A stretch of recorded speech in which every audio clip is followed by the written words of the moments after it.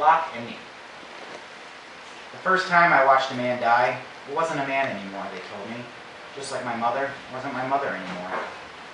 I will never forget the wrong answer and the empty hours, when the minute hand was always longer. I often welcome sleepwalking through most of the week. In the few instances the machines malfunction, I curse being awakened.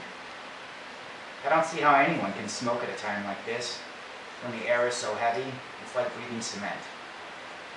I'm in stressed and panic misery, and I'm vomiting lots and lots of stuff that stretches vast and expands to eat up everything.